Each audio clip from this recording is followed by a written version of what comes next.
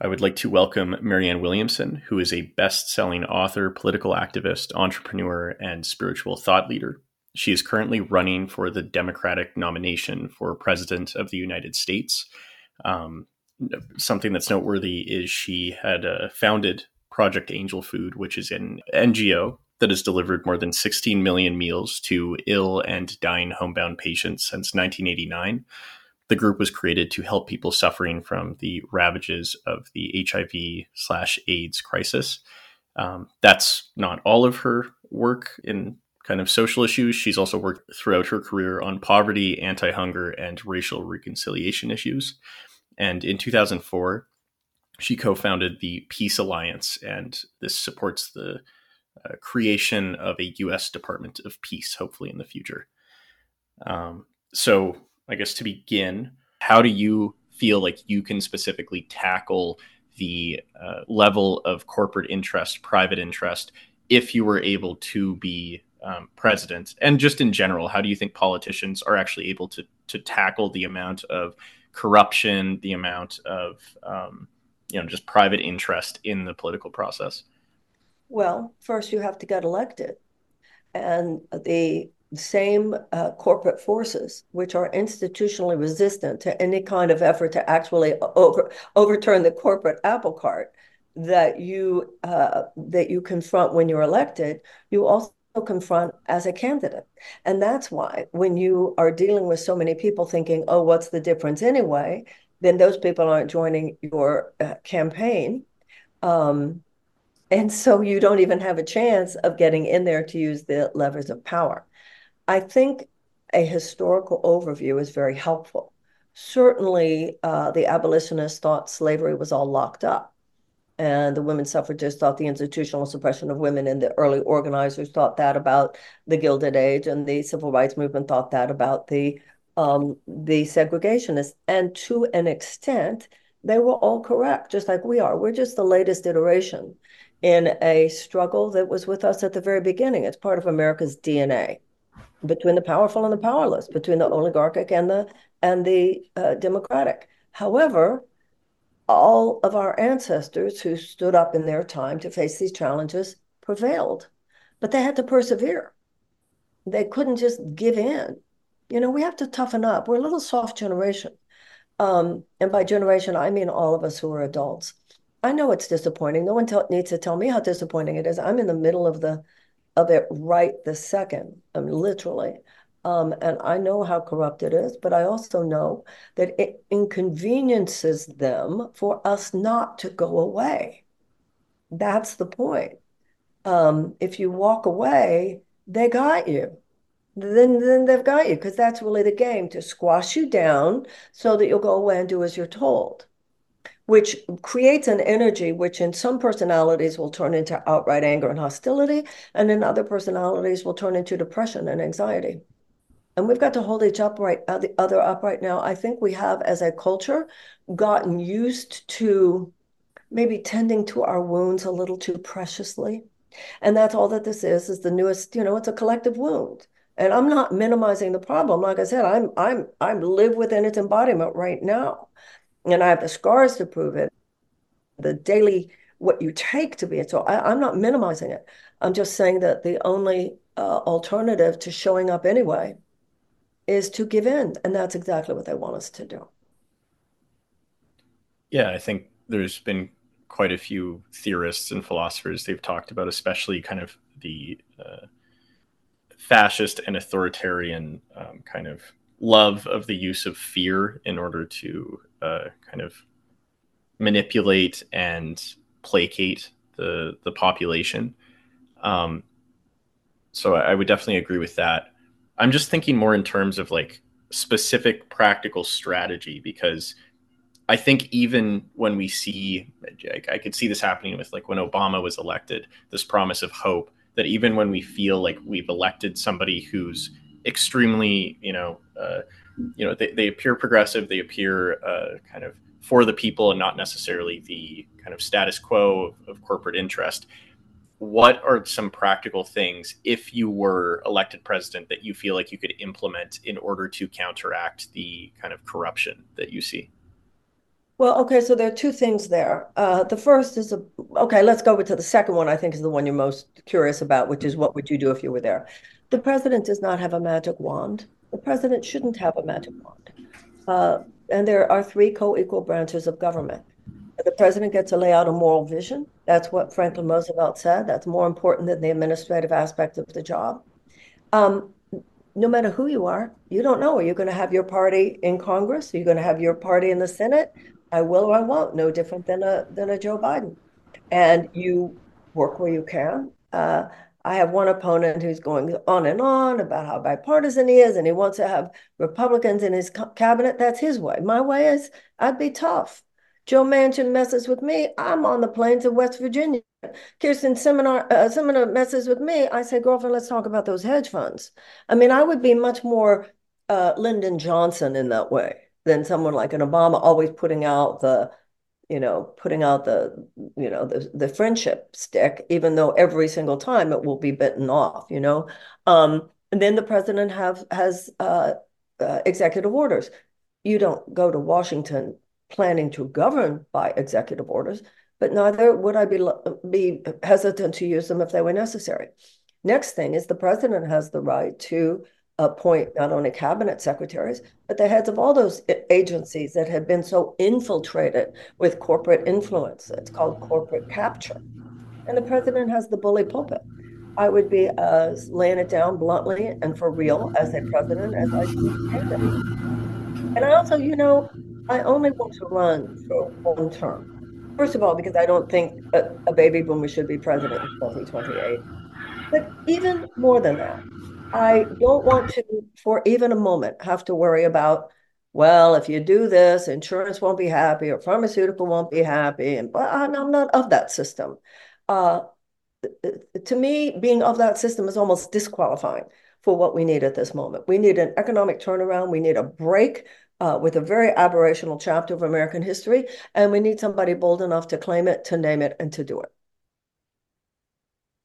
No, those are very good points. So if I understand correctly, it's this idea of just being more tough on corruption and people that you feel are, Absolutely. I would be, yeah. have no question. I'm there for the people.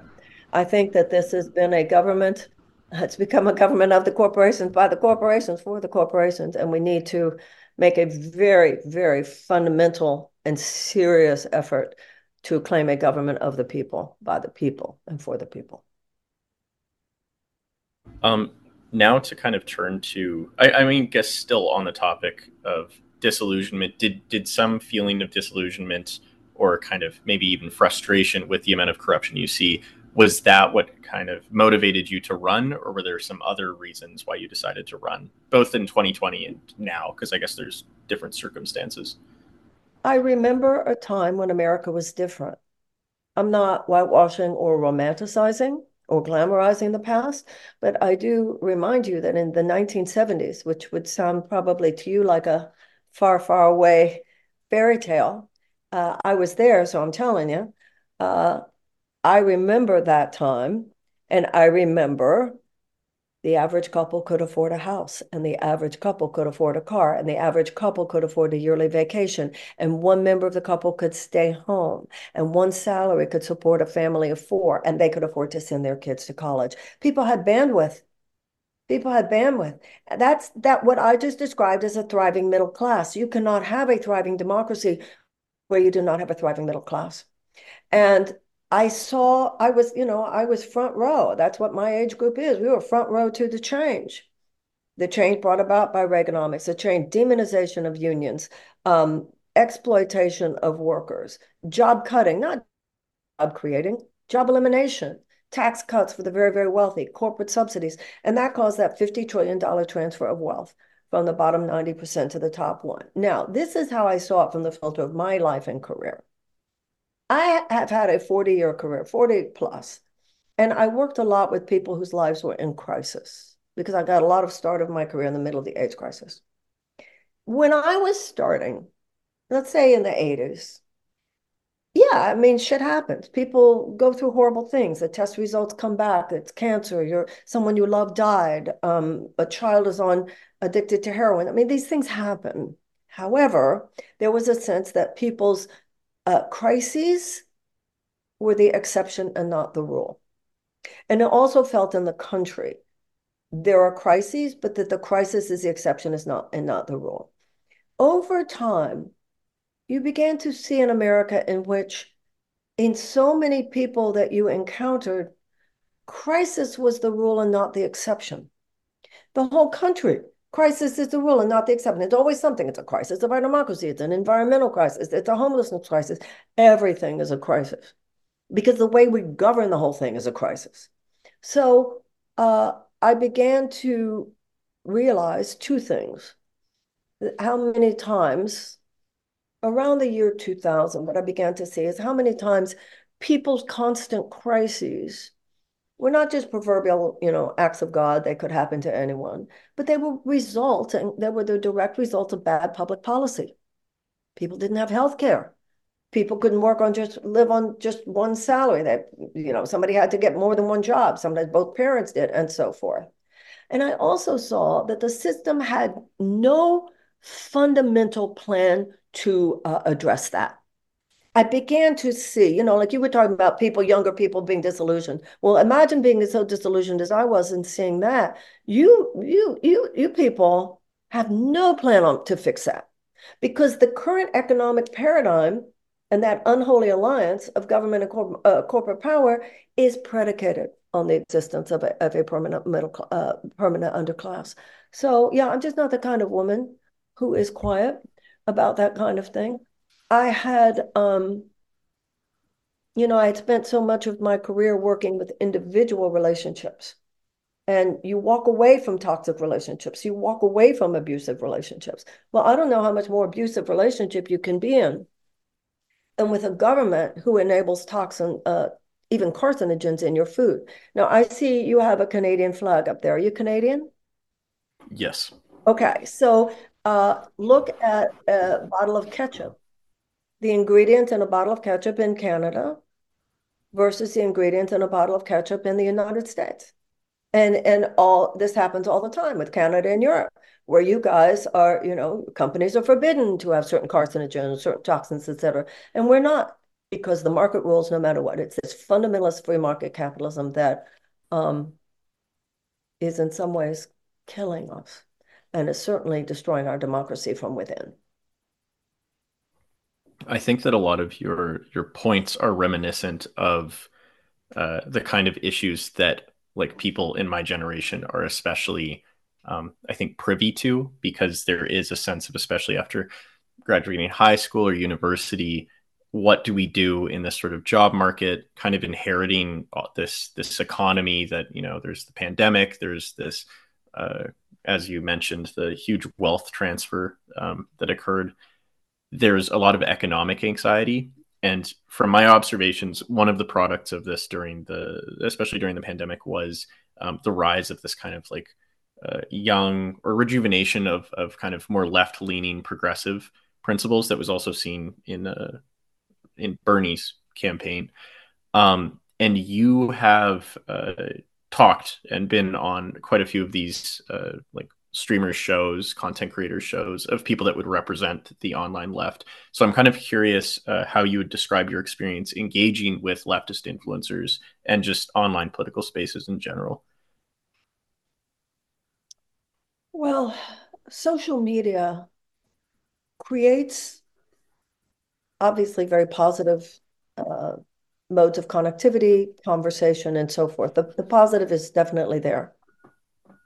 However, I see in the American left today a tendency to think and act as though just talking about it is somehow achieving the change. At a certain point, you've collected the data. The era of the data collection is over. At a certain point, an endless analysis no longer serves. At a certain point, you have to get into the solution. That takes a level of courage and spine that I don't see exhibited quite as much as I'd like. Now, obviously, I'm standing in a space where that makes sense because I'm standing in a place of saying, but here's a presidential candidate saying those things. Oh, I don't know. I just wish it wasn't her or whatever people. So the question is, well, are we interested in actually the attainment of power? That's what I'm not seeing on the left today. I'm not seeing, I'm seeing a lot of brand protection. It's funny for a supposedly anti-capitalist crowd. I see some of the worst shadows protecting with brands, not wanting to upset your audience. Your peeps might not like it if you say you like this candidate or not. I mean, it's really pretty fascinating. So disappointing. I mean, obviously, people like Kyle Kalinske has been so wonderful to me. Crystal Ball, Brianna Joy Gray. I mean, I have some real heroes in all of that world. But I've seen, um, wow, I've seen that there's a smug, self-righteous uh, unwillingness to get involved because it might cut into my audience um, on the left as much as anywhere in the private sector. Yeah, this is definitely a topic of interest for me because I've spent the last few months interviewing other people in the online left because I also felt like it was at least an open discussion to be had in terms of here's this movement that has a lot of young people very much engaged in politics, but there is a sense of either audience capture or corporate capture or a concern with branding that kind of restricts any real direct action at times or direct engagement. Also, Um, yeah. well, when you say, really, I think that's where you were going. People think they're involved in politics. But if all you're doing is talking about it and you're not involved in the activism that actually leads to electoral change, we cannot leave electoral politics out of a formulation for real change. I'm doing a Twitter Spaces tonight on labor revived. Labor is an extremely important outside. Um, but ultimately, it's the levers of power. It's who holds the levers of power. That's also going to make a difference. And the way that so much of the left these days has sort of turned away from that, like, oh, that's locked up with this almost pseudo sophisticated air, like we're too smart to get involved. I think it's so the opposite. You're so played that you're not involved. So I think that's very disappointing because when I was growing up, the left had a real electoral spine. And even some of the people who are progressives in office, they talk a tough game on Twitter, but they're towing the line with the DNC and the corporatists when it comes to this election. And I suppose that the promise is that maybe if they're good boys and girls, they can run in 28. Well, God help us if Trump gets in, because we'll see how well 28 unfolds. Yeah, one of the criticisms of the like against the Democratic Party that you do see on the online left is that the Democrats are kind of an example of why there's a failure of electoral politics in the sense that they're mostly using the boogeyman of Trump to kind of as enough of a reason for people to kind of mobilize and vote, and they don't feel like the Democrats have shown like a sufficient level of change or progress in terms of what they've done so far. Um, this is like I'm not I'm a bit more informed in terms of Canadian politics, so I'm genuinely curious what your thoughts are with regards to that critique. This isn't I don't know where I'd stand honestly with this. Well, you're right. Biden's message seems to be afraid, be very, very afraid. That's not going to inspire people to go to the polls. Our biggest electoral danger, the risk here, is not people voting for Trump. It's people staying home. People who are going to vote for Trump are going to vote for Trump. Don't try to change their mind right now. It's giving people something to vote for. My agenda, economic bill of rights, universal health care, tuition-free college and tech school, complete removal of the college loan debt, transition from a dirty economy to a clean economy, guaranteed paid family leave, subsidized childcare, guaranteed access to affordable housing, guaranteed living wage, ending America's drug war, waging peace. There is a candidacy here that is standing for the kinds of things that inspire us to think, wow, we can just start over. We can just cut the cord with that entire neoliberal chapter and start over. And yet, the system does so much to erase and to invisibilize this candidacy for that reason. And yet, uh, I see how many people on the left, um, almost this irrational, um, well, if you see a candidate, I mean, that's how I look at it. If I see a candidate who expresses my views and what I want for the country, um, that's where I direct my attention. And we have one. Someone was emailing me the other night. There are all these environmental organizations here in the United States that have endorsed Biden. Biden has given more oil drilling permits than even Trump did. Plus, he okayed the Willow Project and the LNG project in Alaska. So, to endorse Biden, even though he calls himself the climate president, his healthy investments in green energy and the Inflation Reduction Act, their benefits are completely nullified by all the investments in dirty energy. So when you ask some of these organizations, how could you endorse Biden? They will say things like, well, we don't have anyone else. Well, as the woman who's standing here, oh, yes, you do. Yes, you do. Yes, you do. And you don't want to give up the fact that, you have that little bit of power with the mid-management level in the White House, and they'll call you back and they'll schmooze you. And you're so unsophisticated, you don't realize they're schmoozing you instead of aligning with you in policy. And you might get a Christmas card or, invited to a White House reception. These people are so easily. I remember Barbara Ehrenreich wrote an article years ago. I think it was when Clinton was president. She said, what has happened to the left? What has happened to us? And you know what she said? What had happened to us? She said, all of us have been invited to the White House at least once.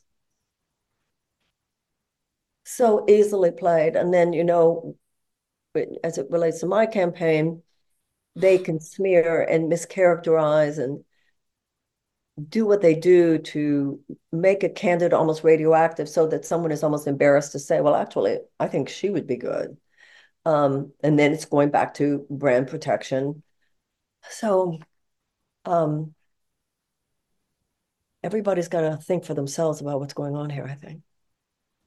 Yeah, do you think because like this is a micro example, but I'm originally from the province of Alberta, which is very oil rich, and then we had elected a more kind of progressive premier, Rachel Notley, under the New Democratic Party. This was years ago, and initially she introduced a lot of very like progressive reformations, and her platform was quite progressive.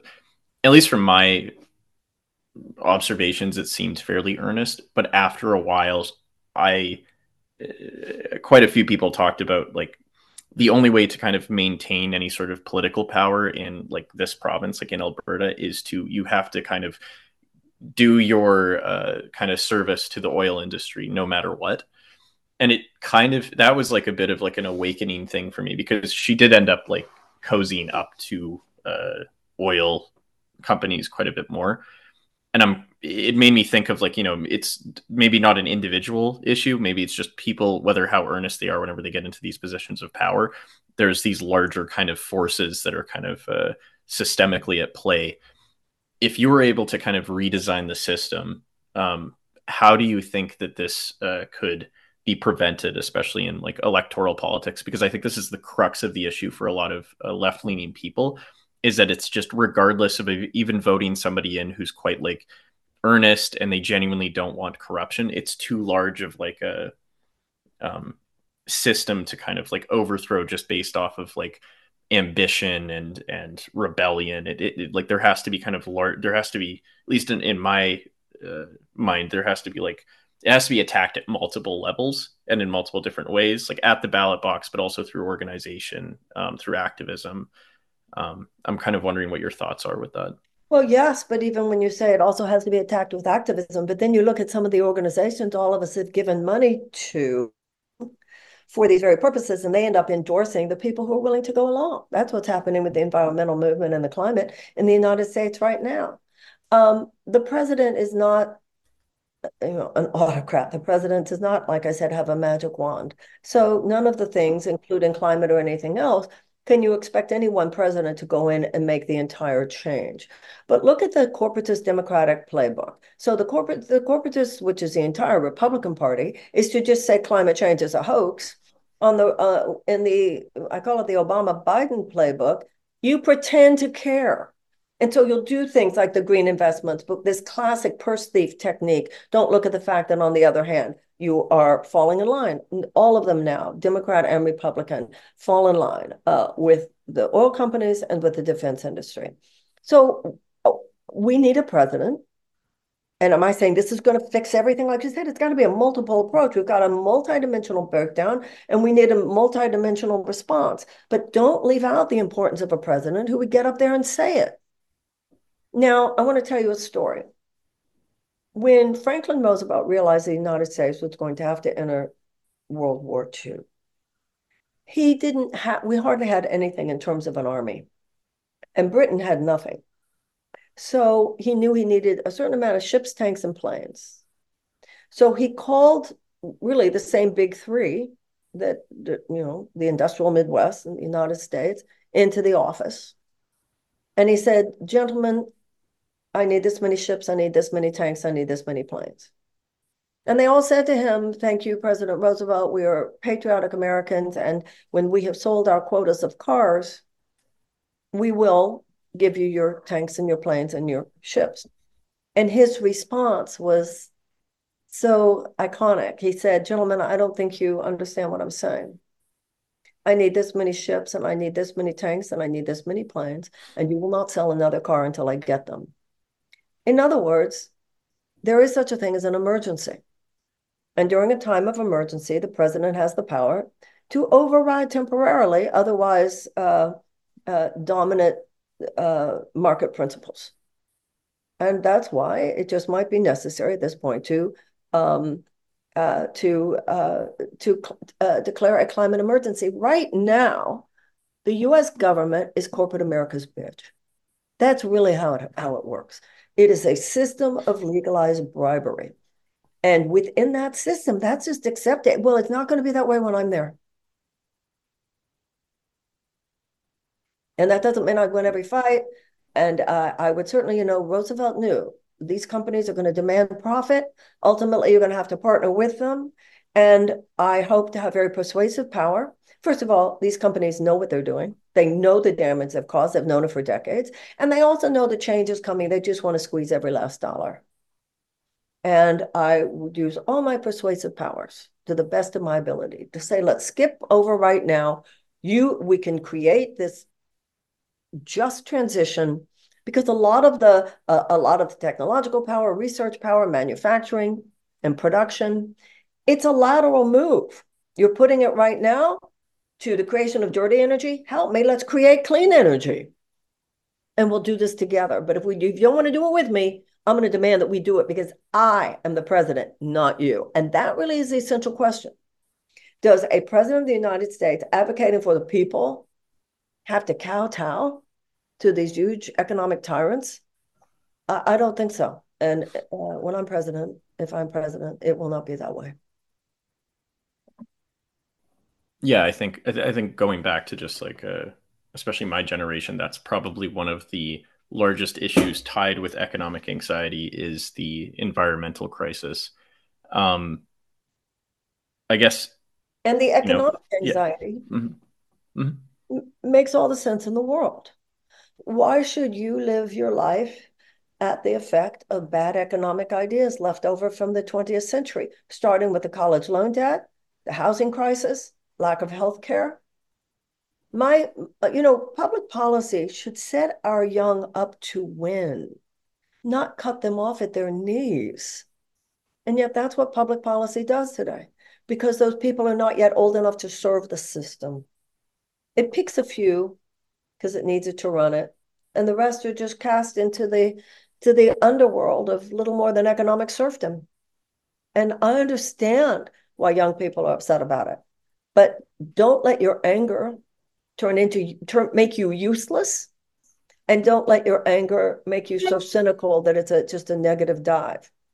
We've got to pull each other up.